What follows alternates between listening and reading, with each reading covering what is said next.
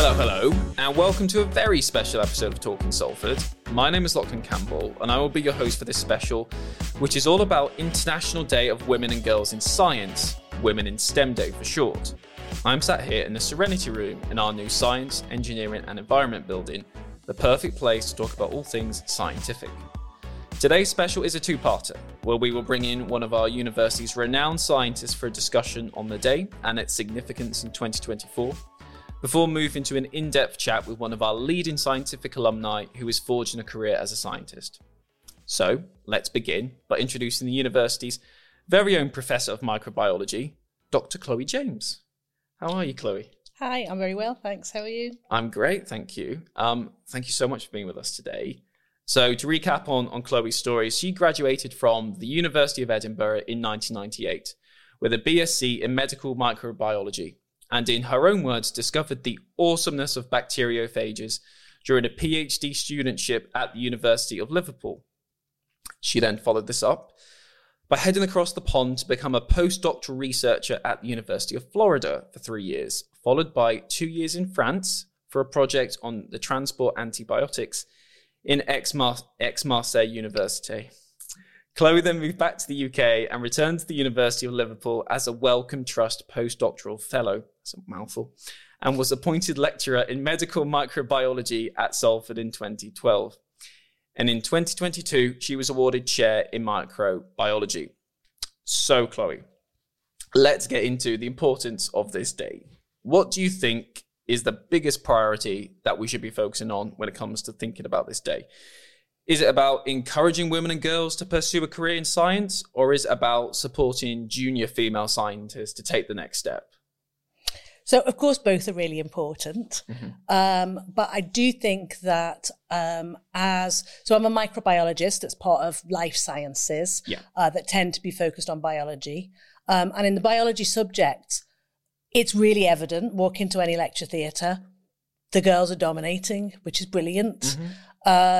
So we have clearly over 50% girls who are taking on undergraduate courses in these areas. So at Salford, we've got biomedicine, we've got biology, we've got human biology, infectious diseases, and there are loads of women, which is really, really lovely to see. But we've got to keep that momentum up. My experiences are, though, that as you move up the ladder, as you become more senior, that ratio starts to change. I think there's an important caveat in that I'm an academic and my career has been all the way through academia. From these areas, though, academia is not the only route. So there are women that are going into healthcare, into industry, into teaching and all kinds of other jobs. But I can only talk about my own experiences. And I've certainly noticed, especially now I'm at professor level, quite often, I find myself counting how many other women are in the room. And sometimes, often, about a third of us are women. Sometimes I'm the only one. And actually, it's quite worrying how often I find that I'm the only one in the room here in 2022. So I think that it's really important that we find new ways to enable women in more junior positions to feel that moving up is for them if that's what they want to do.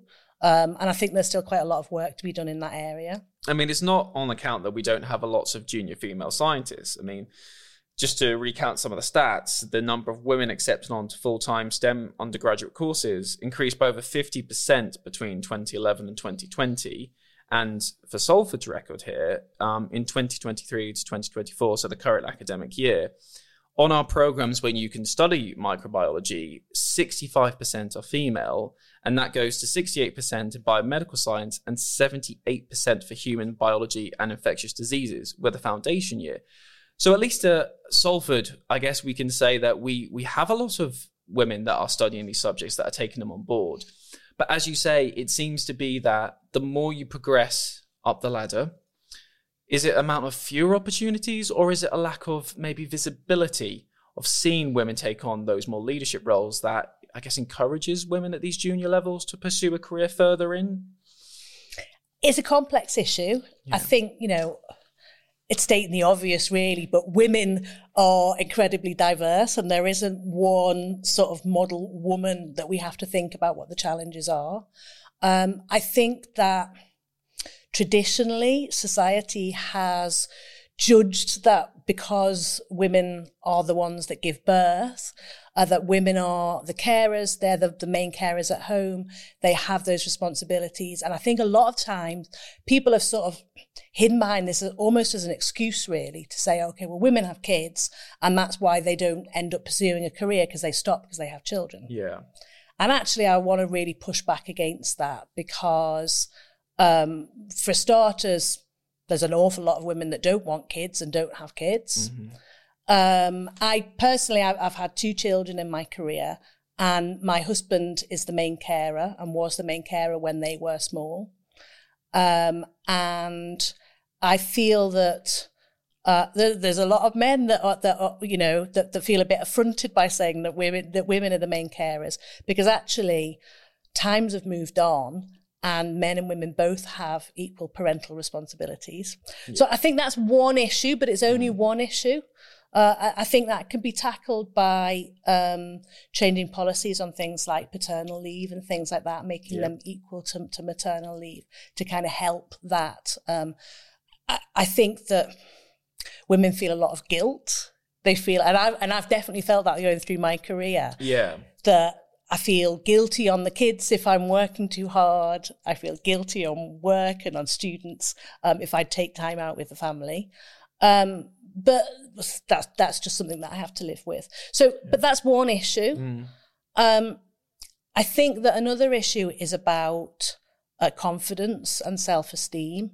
And, there's loads of women on our courses who are totally bossing it and are really confident. But I do still feel that society makes that more challenging for women to feel confident and feel like they can put themselves up for these positions. Yeah. And I know for sure, sort of anecdotally, I guess, I've been on quite a lot of interview panels for jobs for various different stages of careers. And quite often, women will feel like they have to tick every single box before they feel that they can apply for that job. And we'll think about it and we'll want to know everything and read everything and feel really confident that they have every single one of those skills to feel that job's for them. And I feel like that's less common in men. I think that there's a lot more, what's the word I'm looking for? Sort of entitlement, where men will just be like, yeah, I want to do that job, I'll apply for it, I can do that. And there's a lot more confidence. So I think there's work that needs to be done to help women feel more confident and self-assured that actually they are totally up for the job. Okay. Do you think some of the applications, the way they're written, are potentially just more affecting females than for men? Yeah, I think there are ways that job adverts can be written that are more accessible to people from all different backgrounds. So we're not just talking about gender here, but from all different backgrounds. They can be written differently to be more inviting, and sometimes they can be quite exclusive. Yeah. And so I think there is work to be done there. Can we talk a little bit about your academic upbringing then? Did you have many female role models around when you were at university, and when you got started actually working at higher education? Were there many female role models around for you? Did you feel like there were always people that you could go to talk about your career and about taking those next steps? So it's weird actually, because in my earlier career, I don't think there really were many female role models at all, but I didn't see that as a challenge at the time. I don't know if it was a subconscious thing, but I've never had a female boss. All of my bosses have always been men. Yeah. Not that was a barrier. I've been really lucky in that everyone has always been very, very supportive. I've always felt comfortable in a male-dominated area. I went to a boys' school for sixth form. So I think, I'm trying to think of the first time that I had a strong female role model. When I moved to Florida, there were a couple of other postdoctoral researchers at the same level as me, but they were a bit more senior. Okay. They taught me a lot. And actually, we were quite female dominant in our lab when the boss wasn't around, and that was quite empowering. I really surprised myself when I went to Florida, because I didn't really think that I was up to the job. And I don't know where the confidence came to apply in the first place. And then I had a very quick interview and was surprised to be offered it, and just sort of said yes without thinking. And I was suddenly there. And that kind of gave me confidence. I think from that point, I think I knew I can do this, because I guess I was a little bit different. I was in the limelight, and I was doing okay. So that was, I suppose, the first time where I felt like I was sort of working together with other women. But again, we were kind of on a level. And it wasn't really until I got my lectureship that I even noticed that there were any particular challenges for me as a woman. And I got chatting to someone from another university. So when you're examining a PhD student in their final viva, you have about 4 hours where you sit and you pore over their 4 years of research, and you talk about it and you explore it together with someone from another university. So I was doing this, and there was this woman, I'd never met her before. And after the viva, you get to know each other quite well during that time. And after the viva, she sort of took me aside and said, look, congratulations on your new position. This is great. Have you got any female role models? Have you got any mentors? And I was like, no, do I need one?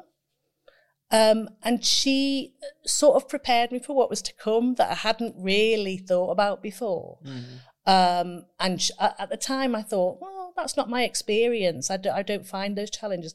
But then as time went on, quite quickly, I did come across those challenges. And she had offered me an olive branch, really. She'd said, look, I'm very happy to be a mentor. I'm very happy anytime you need anything, drop me a line, come over. I've got your back. And I felt quite emotional about that. That meant a lot to me. And I've kept that with me. And I've had a number of other women since then that have offered similar olive branches and said, I'm here. And it meant a huge amount, and it gives you that confidence to feel like you're not on your own. That's fascinating, Chloe. It really is. And one thing I want to kind of touch on there is, it sounds like you had a very different experience when you were in America. So what was the experience like in France? And do you think that across the world, when it comes to higher education and science, just careers in science, that various countries have very different ways of looking at this this wider thing of getting more women and girls into science? Like, can you speak about any of that? Yeah, absolutely. Florida was interesting because it was really international, and there was loads of postdocs, and it was a fantastic experience. When I moved to France, so I moved to France because we'd had our daughter in Florida, okay. And I felt like my mum couldn't travel at the time. I was very far from home, and I felt like I really needed to be closer to family. Mm-hmm. But I wasn't quite ready to move all the way home. So that's why. So I moved to Europe so that I could be closer there. And that was a really exciting project because it was really multidisciplinary. So there were microbiologists, pharmacists, chemists, health practitioners, and biophysicists and mathematical modelers from all across Europe. And we travelled around quite a lot. And we had to move to each other's centres to present our work. And I went up to Bremen, where the biophysicists were focused.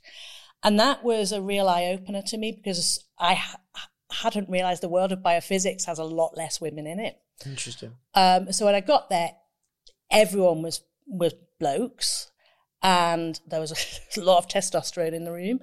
And I gave my presentation, and I was an established postdoc by now. I felt quite expert and quite confident in my field. And I gave my presentation, and the audience directed their questions to my boss and not to me, which I was really taken aback by. And I was quite flabbergasted at the time and a bit shell-shocked. And then afterwards, I felt really quite angry about that. But I do think that it sort of empowered me to to prove that I do know what I'm talking about. And actually that kind of made me even more driven, to be honest. So I think it was quite an enriching experience, even though it's a bit shocking at first. Sounds like it's an experience that has stuck with you and motivated you, rather than something which I guess you kind of seen with big disappointment. It's something which you use to channel, I guess, your passion for supporting and helping others as well in their careers. Would you say that would be accurate? Yeah, absolutely. And when things like that happen, it's important to know that you've got support from other people. And I did have, and I acknowledge that. And I know how important it was for me to feel like, if one person treats you a bit oddly, everybody else backs you up. And so you know that you're supported, I guess. And I do feel really, really passionate that that's now my role. Especially, I was promoted last summer to professor, and there's not a lot. There's not really far to go after that.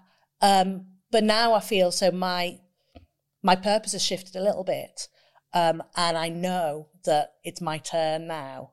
Not that I didn't do it before, but I feel even more strongly that my role is in supporting others and empowering them to achieve what they want to. Yeah, absolutely. And I guess I'd be very curious to know, you mentioned a few of them, I guess, over the course of this conversation, but what's the biggest lessons you've learned over your career since becoming an academic? Like, what moments, just besides the ones you've spoken about, stand out over the years? It's one of those, there's like a million swimming around in my head, and it's which one am I going to fish out? Well, I would say that something that I did that I think was a big step change in my career that I'm really glad that I did, and I think will always stick with me, is as a microbiologist, we connect not only with people in our own institutions, but nationally and internationally as well. And we often do that through societies. So there's an organisation called the Microbiology Society, and I love what they do. They produce this brilliant magazine, and I often use their work in my lectures and things like that. So I've always wanted to get a little bit more involved. And as you become more senior, and you want to sort of widen your net, and you want to have a little bit more impact beyond your local environment. So I really wanted to get involved with them. And I was a bit, but am I good enough? Imposter syndrome was setting in, which is a real thing. And I suffer from a lot, sort of thinking, everyone thinks I'm an idiot. And they had this scheme called a shadowing scheme, where you could have a taster of what it's like behind the scenes at the society. Yeah. So I signed up for it and I got a place. And I'm so glad that I did it, because straight away, everybody was really welcoming. I saw that I absolutely had a place there and that I could do loads more things. And before I knew it, I was applying to be like the boss of one of their main committees. Okay. And so I applied, and it was an election, and I got voted the chair of the Impact and Influence Committee. And so I served. I've just finished my service now. I served for 3 years. And so from going to am I good enough to be involved at all? Suddenly I was leading one of their 3 committees. Yeah. And that opened so many doors for me. And so now I'm involved not only in science and teaching and research, but also in driving policy and talking to government. And I really feel like I've got a massive sense of purpose. And so I suppose the lesson there is, what have I learned? The lesson is to believe in yourself and to have the confidence to try something out. Yep. Because really you've got nothing to lose. And so when I tried that out, it really was incredibly fruitful for me. And so I think on that note then, so for those that are looking to study a STEM subject, what would be your advice to female students in 2024? Because I know you have a very leadership role at the university and you'll be around lots of students, but what advice do you think that you'd be giving them in the year ahead? So I suppose just touching on what I said before really is believing in yourself. Be kind to yourself, believe in yourself, trust your own feelings, because actually, I think that you're probably a lot better than you think you are. So I would say the number one is believe in yourself. Mm-hmm. The second one I would say would be to take support from people. So when people offer you support, grab it with both hands. Mm-hmm. And actually, I think that I can probably speak for most women in STEM, that those of us that have managed to progress through STEM feel really passionately about women being in STEM. And we want to help and we want to be supportive. So I would say, grab that support when it's offered. Yeah. And go for it, really. You know, if an opportunity comes up, grab it. If it doesn't quite work out, well, it didn't quite work out. But if you don't grab it, it's never going to work out. So I would say to take those opportunities when they come. Chloe, it's been so lovely to have you talk about all of this today. Thank you so much for coming on the podcast. Thank you very much. It's a pleasure. So after hearing from one of our university's leading scientists, we now turn our attention to one of Professor James's protégés, Path Aranega-Bou, who is a microbiology laboratory scientist at the UK Health Security Agency. She joins us down the line from Porton Down, near Salisbury, situated on one of the UK's leading and top secret science and defence campuses. Path, welcome to the podcast. Hi. Lovely to have you with us today. So Path is originally from Castellón, a region north of Valencia in Spain, and started her higher education journey at the University of Valencia studying biotechnology. For the last year of her degree, she decided to come to Salford as an Erasmus student on the one-year exchange in September 2012. She loved it so much at Salford that when the university was looking for PhD students, she applied and ended up working with Chloe for her PhD here in October 2013 for 4 years, where she was looking into the bacteria Campylobacter and how chickens get it from the water on farms. So after graduating, she joined the biosafety team at Public Health England, where she was part of a team working on the role of the built environment in relation to infection during the COVID-19 pandemic. Last September, she then became a food, water and environmental scientist at the UK Health Security Agency, the organisation which replaced Public Health England in October 2021, and is currently looking at the bacteria found in raw pet food. So, Path, firstly, I would love to know what sparked your interest in microbiology. So I always liked microbiology. I really fell in love with biology when I was studying for the equivalent to A-levels that we do in Spain. I just thought it was really interesting. I loved everything about it, but it was the first time that we had really looked into the genetics and the molecular biology. And even though we keep subjects quite broad in Spain, so we all have to do history and philosophy, and in my case I had 3 languages for A-levels because I live in a region where Catalan is one of the official languages as well, so we had to do Spanish and Catalan and English. And I also really enjoyed languages and other aspects. I really liked the idea of doing something around biology, so that's why I chose biotechnology. And then I actually didn't do as much microbiology during my degree, but I still liked it, and I still liked the bits with it. So when there was an opportunity in Salford to do a PhD in microbiology, I thought it was a good idea to go for it, and I don't regret it for a second. I really love microbiology. I think that's great to hear. I mean, had you always envisaged this being your career? Was there any other kind of industry or kind of role that you envisaged when you were younger at all, or was it always going to be, no, I want to work in microbiology? No, not at all. I really enjoyed many things in doing my education, and I saw myself, and I still would potentially see myself in the future as a writer.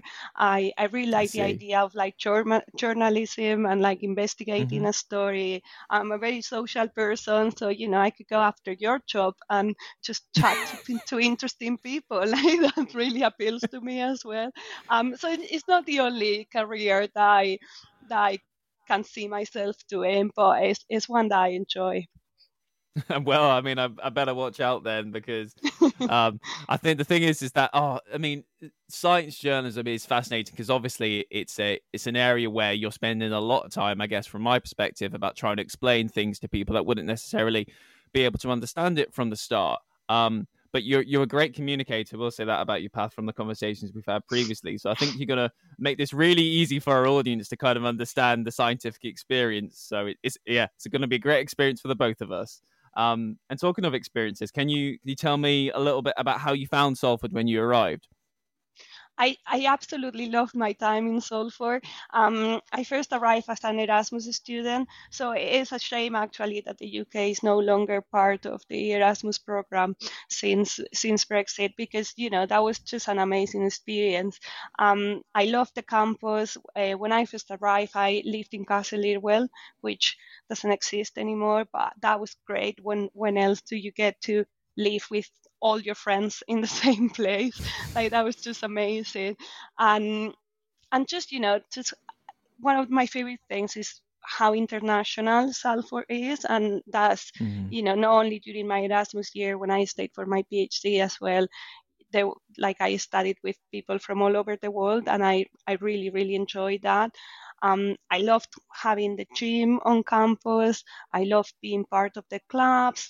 I did running club, I did salsa, and it's just a great location because it's so close to Manchester, but it's also really close to the Peak District. And if you like going out on walks, that's great. You can even get there to some places on the train. You don't even need to drive. It's quite close to the Lake District as well. So I also used to go quite a lot to spend time with friends there. So in general, it was all really positive. The biggest challenge I remember is some of us didn't have a lot of funding sometimes for our PhDs, and that could be a little bit challenging at times. And some people got a little bit, I don't know, maybe too worried about university rankings and stuff like that, which, coming from Spain, where we don't really have that, was always like a strange concept to me and not something that worried me at all. And I don't know, most of the people that I'm in touch with from that I studied with in Salford have done really great on their careers and are doing great things. So I think sometimes people get too hung up about that when it doesn't really have such an effect. And one thing that I really liked as well is that having a relatively small research community, like, even though it wasn't small, but relatively small to other places, one really positive thing that it had is that it got everybody talking to each other a lot more, and just kind of getting a little bit out of your immediate research interest area. And I think it created a lot of opportunities for us. And one example is that I'm part of a collaborative paper that we brought around microbial ecology, and it wasn't directly what I was studying, but it was something that I did look into it a little bit, and it was really interesting to be able to get together with all these people and talk about it. And I think maybe in bigger places you don't get those exposures as much. And that was something that now with time, and when I look back, I always think, oh, we were really lucky to have that actually. Can you tell me a little bit about how studying in the UK was very different from studying in Spain? It was very different, actually. I think in Spain, degrees are really intense. You have to be there, present. There's a lot of lessons. There's a lot of practical lessons as well. So that has its benefits. I think in that sense, when I arrived in Salford, I had the opportunity to do kind of like a placement with one of the PhD students, and everybody was quite surprised that I was quite skilled in the lab in a way for a student. And I think it's a consequence of that. But one thing that I really liked about the UK, and obviously I'm only talking about my personal experience in two universities, but I really learned how to write properly here and how to reference things properly, and that's something that hadn't really been explicitly taught to me in Spain, and it's something that I use every day since I graduated in my career. So it is really important. And we did get a lot of practice on that. There was a lot of essays to write, and you had to go do your own research, do your own reading, and then come up with something. So it's perhaps less guided, and that's also good because you have to explore the topics yourself, and it teaches you to be more independent, I see. maybe. Yeah. So So I like both things, and it's difficult to have both. You can't really have both. So I suppose I had the best of both worlds, doing like a little bit in Spain and a little bit here. what was it that made you then want to do your PhD in England then? So I was really young, and I hadn't really planned ahead that much, to be completely honest. I was planning to do a master's in Spain, but then I didn't hear really good things about it. So then I was like, okay, then I'm not going to do that. And I was really enjoying, Salford and Manchester. I always wanted to live abroad, and it really felt like there was so much more to explore that I didn't get round to in 1 year. And as I said, microbiology was something that had always interested me. Mhm. So it was an easy it was an easy decision Easy decision. to stay. Yeah. Okay. So I think it'd be really interesting to hear about if you were encouraged to consider a career in microbiology by those around you. Was it very much seen as you were studying it that this is a route to a really viable career? um I think so. In my immediate family and friends, they were quite keen for me to study something in science and technology. I think there was perhaps this idea that it would lead to a good career.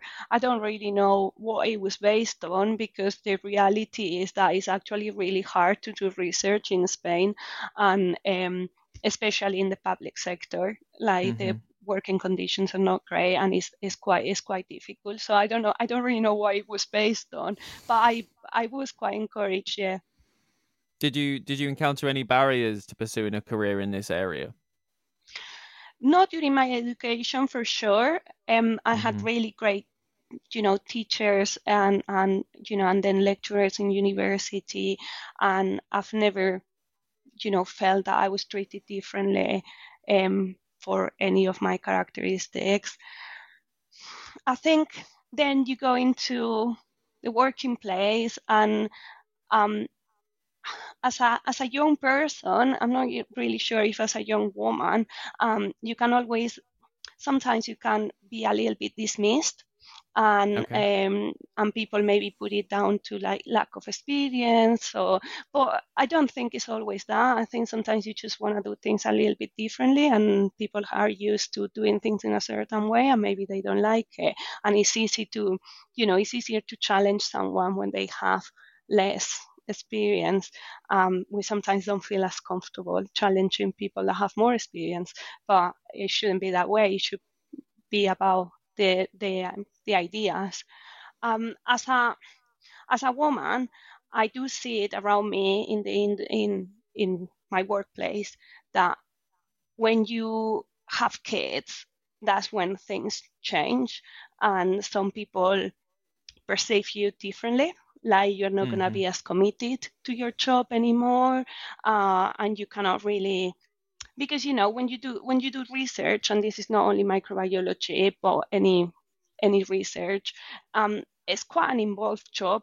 You have to be there in the lab a lot of the time, and even when you're not in the lab yourself, because you might have people you supervise or manage, or whatever, you still need to be very present and looking at all the results. And it's perhaps a job that is more difficult to do flexibly.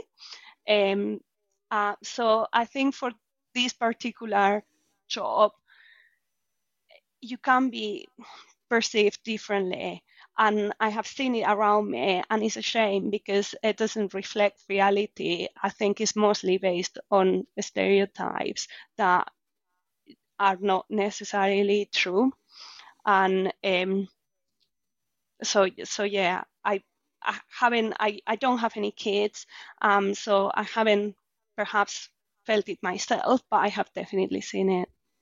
I think that's really interesting. I mean, with Chloe earlier, we talked about the importance of seeing female leaders in this industry and having them around you and being able to see people in positions where you'd like to get to. Yeah, I think, having role models is super important because, as you said, you can't really, sometimes it's difficult to see yourself in places when you don't see anybody that looks like you. And I really like, there's like a Nigerian author, that I'm going to try and say her name, but I'm probably going to slaughter this. But she's called Chimamanda Ngozi Adichie, and she's a great writer. And when she was a kid, she already wanted to be a writer. And all the stories she wrote, like all her characters were white because that was all the stories she had ever read. The characters were always white.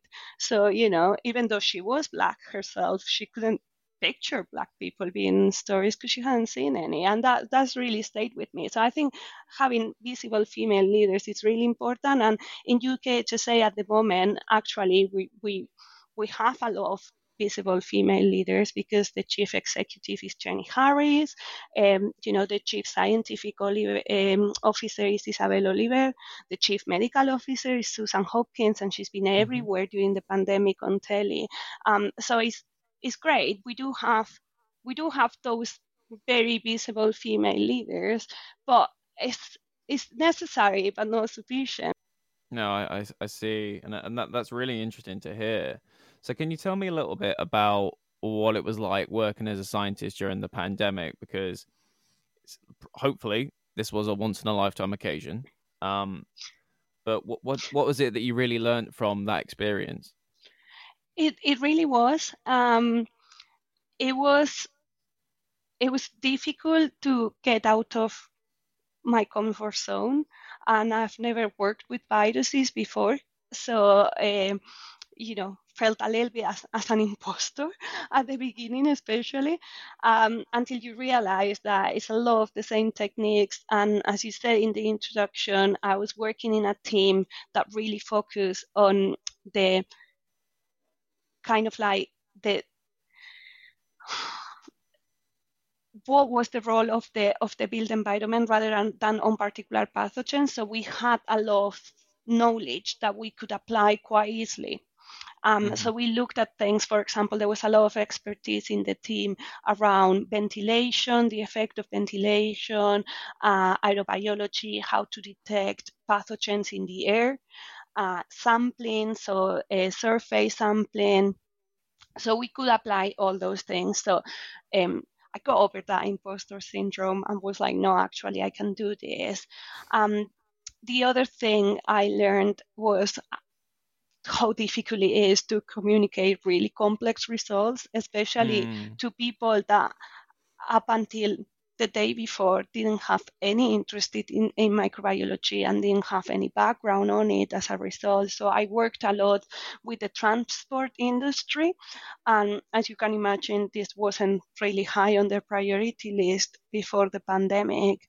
No. But then suddenly everything changed and it was the most important thing they had to deal with. And that was really interesting, just because I had kind of done it a little bit before. So doing my PhD, we talked a little bit with like the poultry industry, but they are a little bit aware there's like poultry diseases. They obviously know about Campylobacter is a huge thing in the industry. So you're talking to non-experts, but you're talking up to people that know a little bit about the topic. But this was completely different, and it was interesting. It was a really interesting situation, like, because people were really interested, obviously, but it was all so recent. And but I think what I learned the most was how important it is to be modest, and especially at the beginning of the pandemic, really, really people that were considered experts in their fields got things wrong and got things really wrong, and it can happen with hmm situations like this. But it it taught me that it is important to be modest and to be open-minded, and maybe not to rely on people just because they are experts on the field, although you do need to hear listen to experts, and that's not what I'm that's not what I'm saying. Please do get vaccines and all that sort of thing. But Yeah, like it is a healthy degree of questioning is appropriate as well. I think one thing that jumps to mind here is how do we think that because of the pandemic, because of how much science and vaccines and the various ways in which we talked about the virus being spread became so commonplace in the media and in our regular lives, that do you think it might have sparked quite an interest in maybe in the younger generation to find a little bit more about how the pandemic came to be, and maybe got a few more people interested in science as a subject? I think so. I hope so, because it is a really interesting time to be involved in microbiology and in other sciences. But in microbiology, which is what I know the most about, is such an exciting time in infectious diseases, in public health, in surveillance. There's not only all these new techniques that are now becoming routine after the pandemic. There's also these new ways of working and these new ways of collaborating, which is also really exciting. And actually, when people said, "Oh, I can't believe how quickly the vaccine came into play," a lot of it was thanks to the Ebola vaccine, and Mm. that the Ebola vaccine was also developed very quickly, because it was a similar situation in a smaller scale, in the sense that it didn't affect the whole planet like COVID-19 did. But it got people, sharing data and like working together. And I think that was really important actually to get the vaccine so quickly for the pandemic. But, outside of infectious diseases, there's so many advances on the microbiome, and how it relates to health, how it relates to nutrition. It's just a really exciting time, and I hope more people consider it as a career. Oh, that's lovely. And can you tell me a little bit more about what you do now? Can you, yeah, so explain what a day-to-day week looks like for you now. So because I only joined the team in September, and I come from a research background, and now I have a research position in the food, water, and environment labs. But the lab itself does a lot of like routine testing for all sorts of like food, water, and environmental samples. But they do a lot of work with small food premises. They do a lot of work with local authorities, look at if there's any outbreaks when the source is suspected to be either food or water, then there's testing of those samples. So it's actually a lot to learn for me. There's also a big range of pathogens that we work with, and a lot of them I've never worked with before. So there's a lot to learn. So at the moment, my week looks a lot with like training and reading and trying to learn about these things. But we're also doing a survey on raw pet food, and that has been really interesting, Mm. because the reason why we're doing this is because raw pet food, even though it's still a very minority share of the pet food market, is increasing really quickly. And over the last years, there's been a steep increase in sales. And um, these products actually can contain a lot of pathogens. So we're looking at Campylobacter, Salmonella, Shiga toxin producing E. coli, which can cause really nasty infections, MRSA, which people might be familiar with because it was very big in hospitals a few years ago, Yes. antibiotic resistant E. coli, and there's very little regulation about this food at the moment. And I get the feeling that the consumers that are buying these foods are not aware of this risk. So the risk is for people to get infected while feeding their pets if hygiene measures are not um, correct. There's also the risk that the pets might get the infection or get colonized and then be spreading this bacteria around the house. And particularly for people that have like, young kids, you say you've got a young son. If they put everything on their mouth and they touch everything. So, you might be like, oh no, I'm going to wash my hands and I'm going to keep everything clean. But it is very difficult in practice. So we're very keen to, this is an FSA funded study, and actually the Food Standards Agency has already put some advice for consumers on their webpage. But the important thing is for people to be aware of the risk that comes associated with this product. I think that's fascinating, Path, and the kind of thing I think that we need to hear more about. I guess as a pet owner, as a father to a young child. Yeah, we need to hear more about this. We need more people like you being able to speak publicly around what's going on, and so we know the health risks that are involved with these kind of foods at the minute.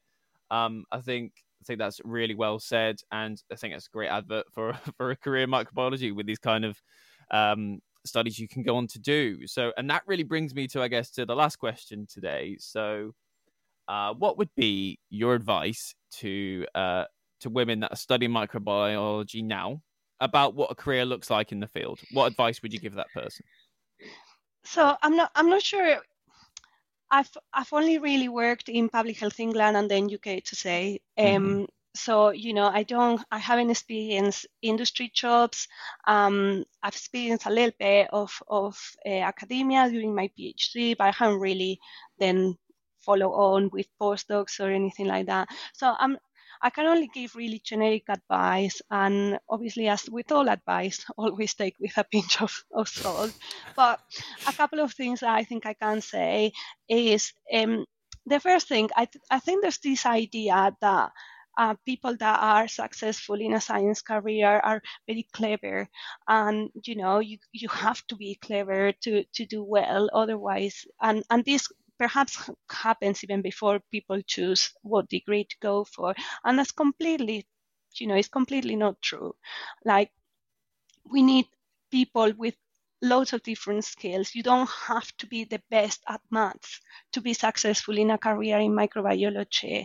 Like, it's just not true. So don't let anybody tell you you're not clever enough to do a PhD, or you're not clever enough to go into like a science career, because it's not true.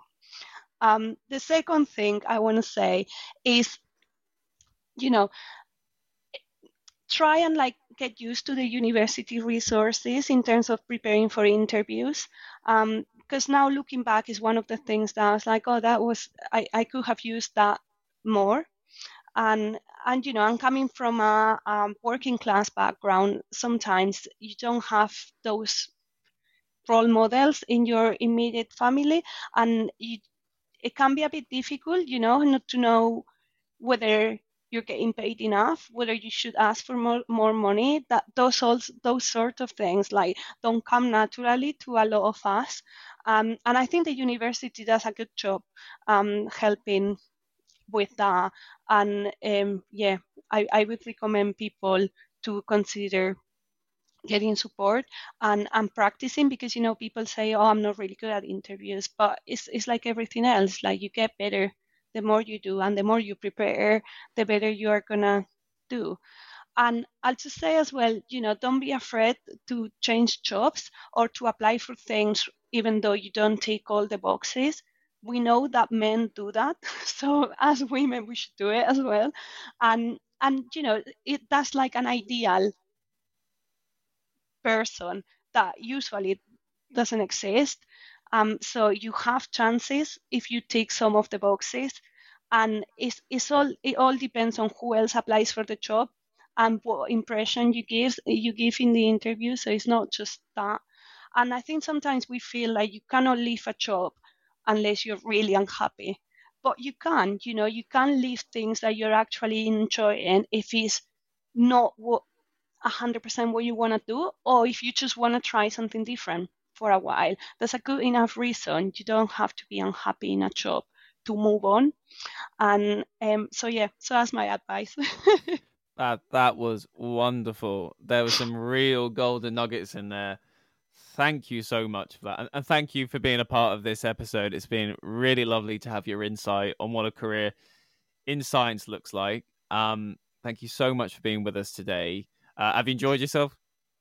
I have, yeah. Thank you for having me. And I have to say that I've been listening to other episodes of the podcast, and all the people that have come on have such amazing stories to tell that I was a little bit nervous. Oh, no.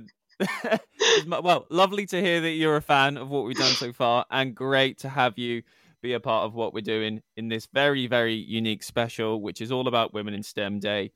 So look, thank you very much for joining us today, Path, and that brings an end to today's episode. So if you're continuing to like what you're hearing, if like Path you've gone back through some of the old episodes, please do. They're all there to see. We've done quite a few now, and really loving season 2, and I hope all of our listeners are too. So until next time, we will see you then.